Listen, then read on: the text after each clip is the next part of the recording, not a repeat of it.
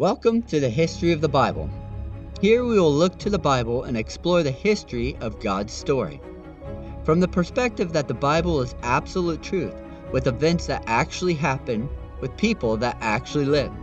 Never measuring what the Bible says and comparing it to man's theories, but always putting the theories under what the Bible says as truth. Come, join us in the History of the Bible podcast. Episode 10, The Homecoming. In this episode, we'll be reading chapters 32 to 34 in Genesis. After making the covenant with his uncle Laban, Jacob then continues his journey south towards his father.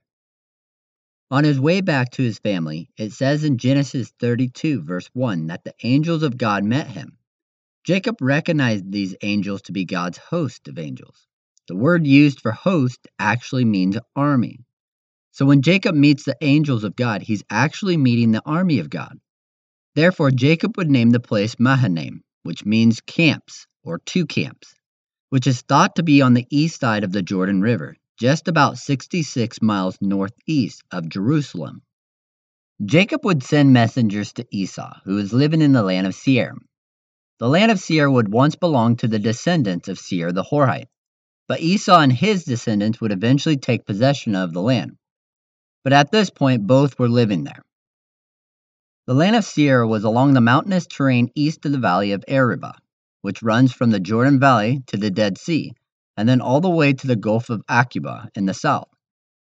This valley would run about 200 miles or so and has the lowest point on earth at 1,292 feet below sea level. The area that Esau would live in is just southeast of the Dead Sea. It's about 110 miles in length and is mostly desert lands. Although some agriculture was practiced here, it wasn't much. This is where Jacob sent his messengers to make contact with Esau, but Esau's response was not at all what Jacob hoped for. When his messengers returned, they informed Jacob that Esau was on his way, with 400 men riding next to him. With the thought of the last time that he saw his brother, Esau, wanting to kill him, Jacob became very afraid for his life when he heard of Esau's greeting committee. So Jacob begins to make plans. He splits his company into two different groups. That way, if one gets attacked, the other group could escape. He would then also call out to God, praying the same words and promise that were given to him by God. In Genesis 32, verses 9 through 12, Jacob is seen praying to God, saying that he has listened and followed what God has told him and obeyed him. But now he is greatly afraid because of Esau and his company. That even while following God and what he had said to do, opposition came against Jacob. Yet he brought it before God, remembering the promise that was given to him and standing upon it. And with that, Jacob got to work. After setting up his company into two different groups, he would then prepare a gift to give to Esau. And this was no small gift either. In Genesis 32, verse 14, it says that the gift was 200 female goats and 20 male goats. 200 ewes, which are female sheep, and 20 rams, a male sheep. And yes, there is a difference between the two. They belong to two different types of families. 30 milking camels with their calves, so 60 camels, 40 cows and 10 bulls, 20 female donkeys and 10 male donkeys. That's 580 different animals that would be given to Esau as a gift. When sending out these gifts, Jacob told his servants to go out in droves with the herds. And when they saw Esau, to tell him that these herds was a gift from Jacob to him. This was to be done with each drove of animals, and if each animal was split up into its own row, then there would have been at most 5 different droves of animals. This was done so that Jacob would appease Esau and he wouldn't want to kill Jacob. That night Jacob would stay behind, not going with any of his servants to deliver the gifts. However, during the night he would send his wives and his 11 sons, and however many daughters he had, all which would be under the age of 13, and sent them across the Jabbok River. Some say to the south side of the river, which is the direction where Esau was coming from. All while Jacob stayed by himself on the north side. The Jabbok River is on the east side of the Jordan Valley, and is 25 miles northeast of the Dead Sea and 40 miles northeast of Jerusalem. Today, this river is called Sirka, and because of its blue-colored water. Although Jacob wouldn't go with his wife and children, he would stay on the north side of the river and would have a visitor. In Genesis 32, verse 24 through 30, it talks about a man showing up while Jacob was alone and they wrestled until daybreak. When the man realized that he was not winning against Jacob, he touched the socket of Jacob's hip so that it would come out of joint. Once it was done, he told Jacob to let him go because day was breaking. But Jacob refused to let him go unless he received a blessing from the man. The man then asked what his name was, to which Jacob replied, Jacob. The man then goes on to tell that he will no longer be called Jacob, but Israel, because he had struggled with God and man and prevailed. Jacob then asked for the name of the man, but he would not give it to him, but instead blessed Jacob. Jacob would then rename the place Peniel because he had seen God face to face and lived. First off, who was this man? There have been many suggestions on who it was, even some saying that it was a river demon or a spirit that protects the body of water, who must vanish by daybreak like many Greek and Egyptian myths and legends. But why would a demon bless someone? Plus, Jacob was able to move his whole family across the river during the night without any issues. Others say that it was a guardian angel of Esau that Jacob wrestled, being a foreshadowing of the struggles between the descendants of Esau and Jacob. But Jacob believes that he wrestled with God himself, which is why he names the place Peniel because he saw God face to face. Jacob would have known what God looked like because he saw him in his dream in Bethel when he saw God standing over the top of the ladder that led to heaven. Most likely it would have been Jesus pre-incarnated just like he appeared to Abraham. However, in Hosea 12 verse 3 and 4 it says that he wrestled with God on his own strength and prevailed against the angel. Now some say that it was just a spiritual struggle as Jacob was alone seeking God in prayer because of the fear and anxiety of the coming morning with the arrival of his brother. That he wrestled through the fear with God and was thus able to conquer the fear when he had won the wrestling match. Also, some say that God wrestled Jacob to help strengthen him mentally and spiritually for the coming trials that he was about to face. That God was just preparing Jacob. And the reason that Jacob's hip was dislocated was so that he would remember the vision when he went on with his life.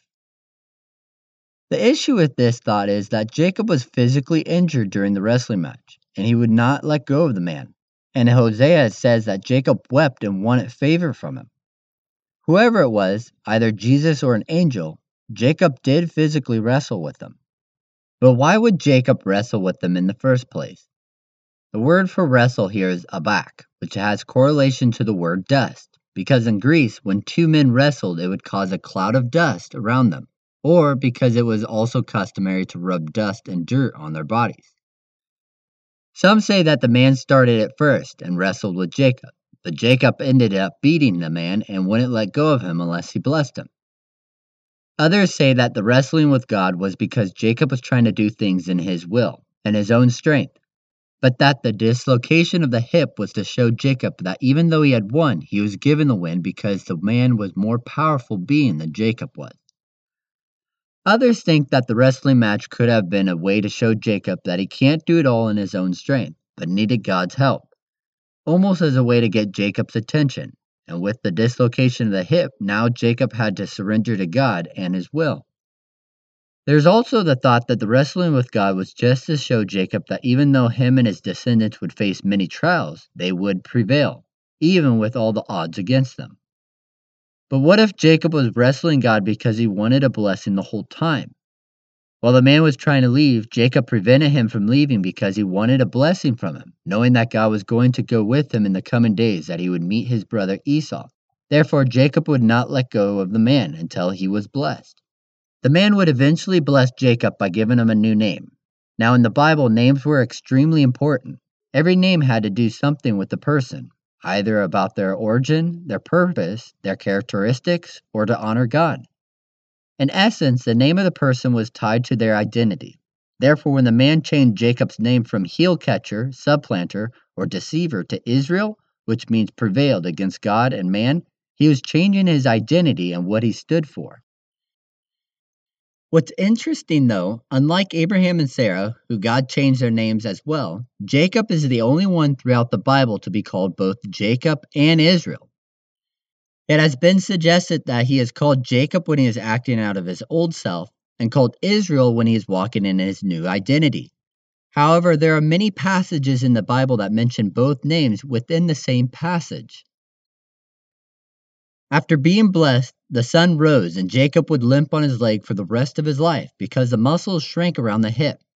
And because of that, the Jewish community would not eat the part of the muscle around the hip socket of an animal because God touched that part of Jacob's hip.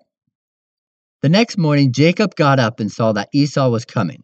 So again, Jacob divided his company by placing his wives and children into different groups. He would place the maiden servants and their children in the front, then Leah and her children, and then lastly Rachel and Joseph in the back, showing the importance of the women and the children. He would then cross before them, being the first of the group to meet Esau. As Jacob walked up to Esau, he bowed 7 times. In ancient times, it was proper to bow 7 times before a king. Therefore, the honor that Jacob was showing Esau was that of a king. But Esau did something totally different than Jacob had expected. Instead of coming at Jacob with a sword, he came to him with arms open wide. Esau ran to meet Jacob, embraced him, and fell on his neck, kissing him, which was the way that people used to greet one another in their culture. They would then both weep together. After the greeting with one another, Esau looks up and sees Jacob's family and asks who they all are. Jacob then explains to Esau that these were the children that God had given to him. With that, each of the women and their children came up and showed the same type of honor to Esau as Jacob did, bowing before him. The conversation between the 2 brothers continues. Esau then asks about all the animals that he saw while coming to meet Jacob, which Jacob tells Esau that they are a gift for him. But Esau refused to give, saying that he already had enough. But Jacob wasn't going to take no for an answer, so Esau gives in and receives the gift from Jacob. Esau then offers to stay with Jacob and his company until they reach the land of Seir. However, Jacob refuses the offer by saying that the children and animals are too weak to keep up with him, and that he would rather go at his own slow pace and then meet him in Seir. Esau then tries to offer to leave some men with him to help with driving the herds, but Jacob would not have it. Therefore, Esau returned back to his home in Seir. But Jacob didn't follow Esau. Instead of following Esau back south towards Seir, the mountainous terrain east of the valley of Arabah, he headed north, packed everything back across the river, and headed to Succoth, which is thought to be about a mile or so north of the Jabbok River. Here he would build himself a house and tent, or booth, for the livestock. The meaning of Succoth either means booth or tent. A booth for the animal was a hut that was made out of branches so that they could have some type of shelter, and it was very fast and easy to build. They are used for temporary shelter. So when Jacob built them for his livestock, he was not planning on staying long in Succoth. From here, Jacob would either travel to Salem or Shechem. The reason that it is unknown is because in Genesis 33, verse 18, it says that Jacob arrived safely in the city of Shechem in the land of Canaan. The word safely here means Salem, or peace, but it could also be translated in Hebrew to mean that Jacob arrived in Salem, a city of Shechem in the land of Canaan. However, this is the same place that Abraham would stay during his journey into the land of Canaan from Haran in the Mesopotamian area. When Abraham arrived here, it was the first time that God gave him the promise that the land would belong to his descendants. Therefore, when Jacob, the grandson of Abraham, arrived in the city, he purchased some of the land to settle down from the children of Hamor, the Hivite, which was a branch of the Hittites. Hamor was a prince, the ruler of the city. His son would be Shechem. Jacob purchased the land and built an altar on it and named it El Elohe, Israel, or the God of Israel. Now Jacob stayed there for many years in the land. Some think that it was about 8 years that he stayed there. And while dwelling in this land, Dinah, the daughter of Jacob and Leah, went out to see the daughters of the land. Dinah was probably around the age of 6 when Jacob and his family left Laban and traveled to Shechem. If they stayed there for 8 years, she would be around the age of 14 or so. When she went out to see the daughters of the land, most likely to hang out with them, Shechem, the son of the ruler of the city, Hamor, saw her and wanted her. Therefore Shechem takes Dinah, lays with her, and rapes her. However, Shechem didn't just leave Dinah. He fell deeply in love with her, wanted to devote himself to her, and spoke kindly to her. After this, Shechem then went to his father and told him to get her for himself as a wife. However, some scholars believe that when Shechem goes to his father, he tells him to get the young woman, Dinah, to be his wife. But the word young woman could be translated to mean maidservant, and usually a maidservant in those times was just a concubine. I want to take a moment here and explain what a concubine was and what their role in society was.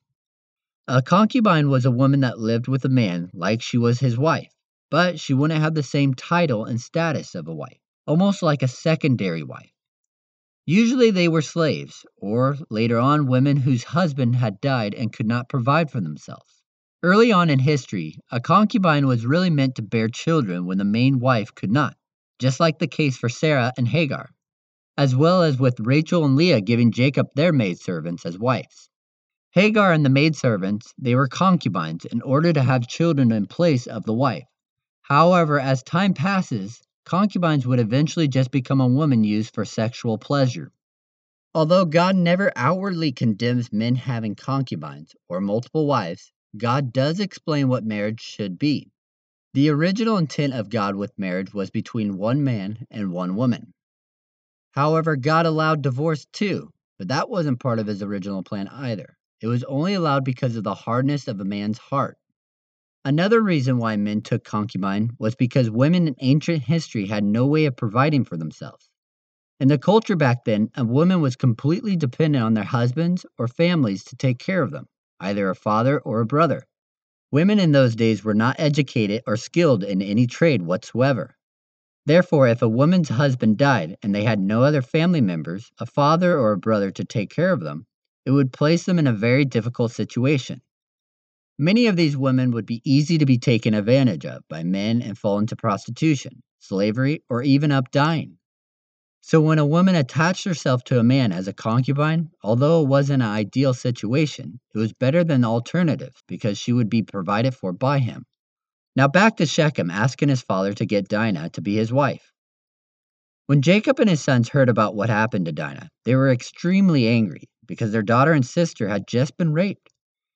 Therefore, when Shechem's father Hamor came to Jacob and his family asking for Dinah to be his son's wife, they weren't just going to let him get away with it. Hamor came to Jacob and wanted to, one, ask for Dinah, but to also ask that marriage would be allowed between the two different people groups, that Jacob would give his daughters in marriage and take Hamor's daughters in marriage so that they would become one, thus opening up the land to Jacob to dwell in and to trade in as someone that possesses the land. A side note here is that when Hamor asked for the daughters of Jacob to be given in marriage, it was plural. This could mean that Jacob had more than one daughter, or it could simply mean that down the family lines that Jacob's female descendants would be given in marriage. Also, when Hamor offered the intermarrying of two families, he was giving him a way to begin possessing the land that his grandfather was promised. However, Jacob didn't have to think too long on the matter, because Shechem, who was there with his father, said that he would do anything for Dinah. No dowry was too large for him to pay the family. To this, Jacob's sons replied, saying that they could not intermarry because the men of Hamor's family were not circumcised. Therefore, Jacob's sons told them that all the men needed to be circumcised before they would give and take each other's daughters. Jacob never says anything during this conversation. To this, Hamor and Shechem readily agreed to and went back to the city gates to announce to the people that the deal had just been struck. They told the people that they could become one nation with the Israelites if every man was circumcised. The way they convinced the people to agree to this was by saying that everything Jacob and his family owned would become theirs for the taking once they began to intermarry. Therefore, every male that heard Hamor and Shechem announcing an order to be one with Israel was circumcised. However, on the third day, while the men were still in pain from being circumcised, Levi and Simeon, Dinah's brothers, took their swords and went to the city and killed every male, including Hamor and his son Shechem. Now the city was not just a small village. It had city walls and gates. It said that the city used to be a strong walled city with 3 gates, a temple fortress, and an acropolis, which was a high point in the city that was usually protected as well. Once they had killed every male in the city, they took Dinah away from the house of Shechem and brought her home. Afterwards, either Levi and Simeon or all the sons of Jacob came back and plundered the city, taking everything that was of worth. They took all the livestock, all of the wealth of the city, the little ones, the women they took for slaves, They even took things out of the houses. Anything that had value that was inside and outside of the city, they took for themselves.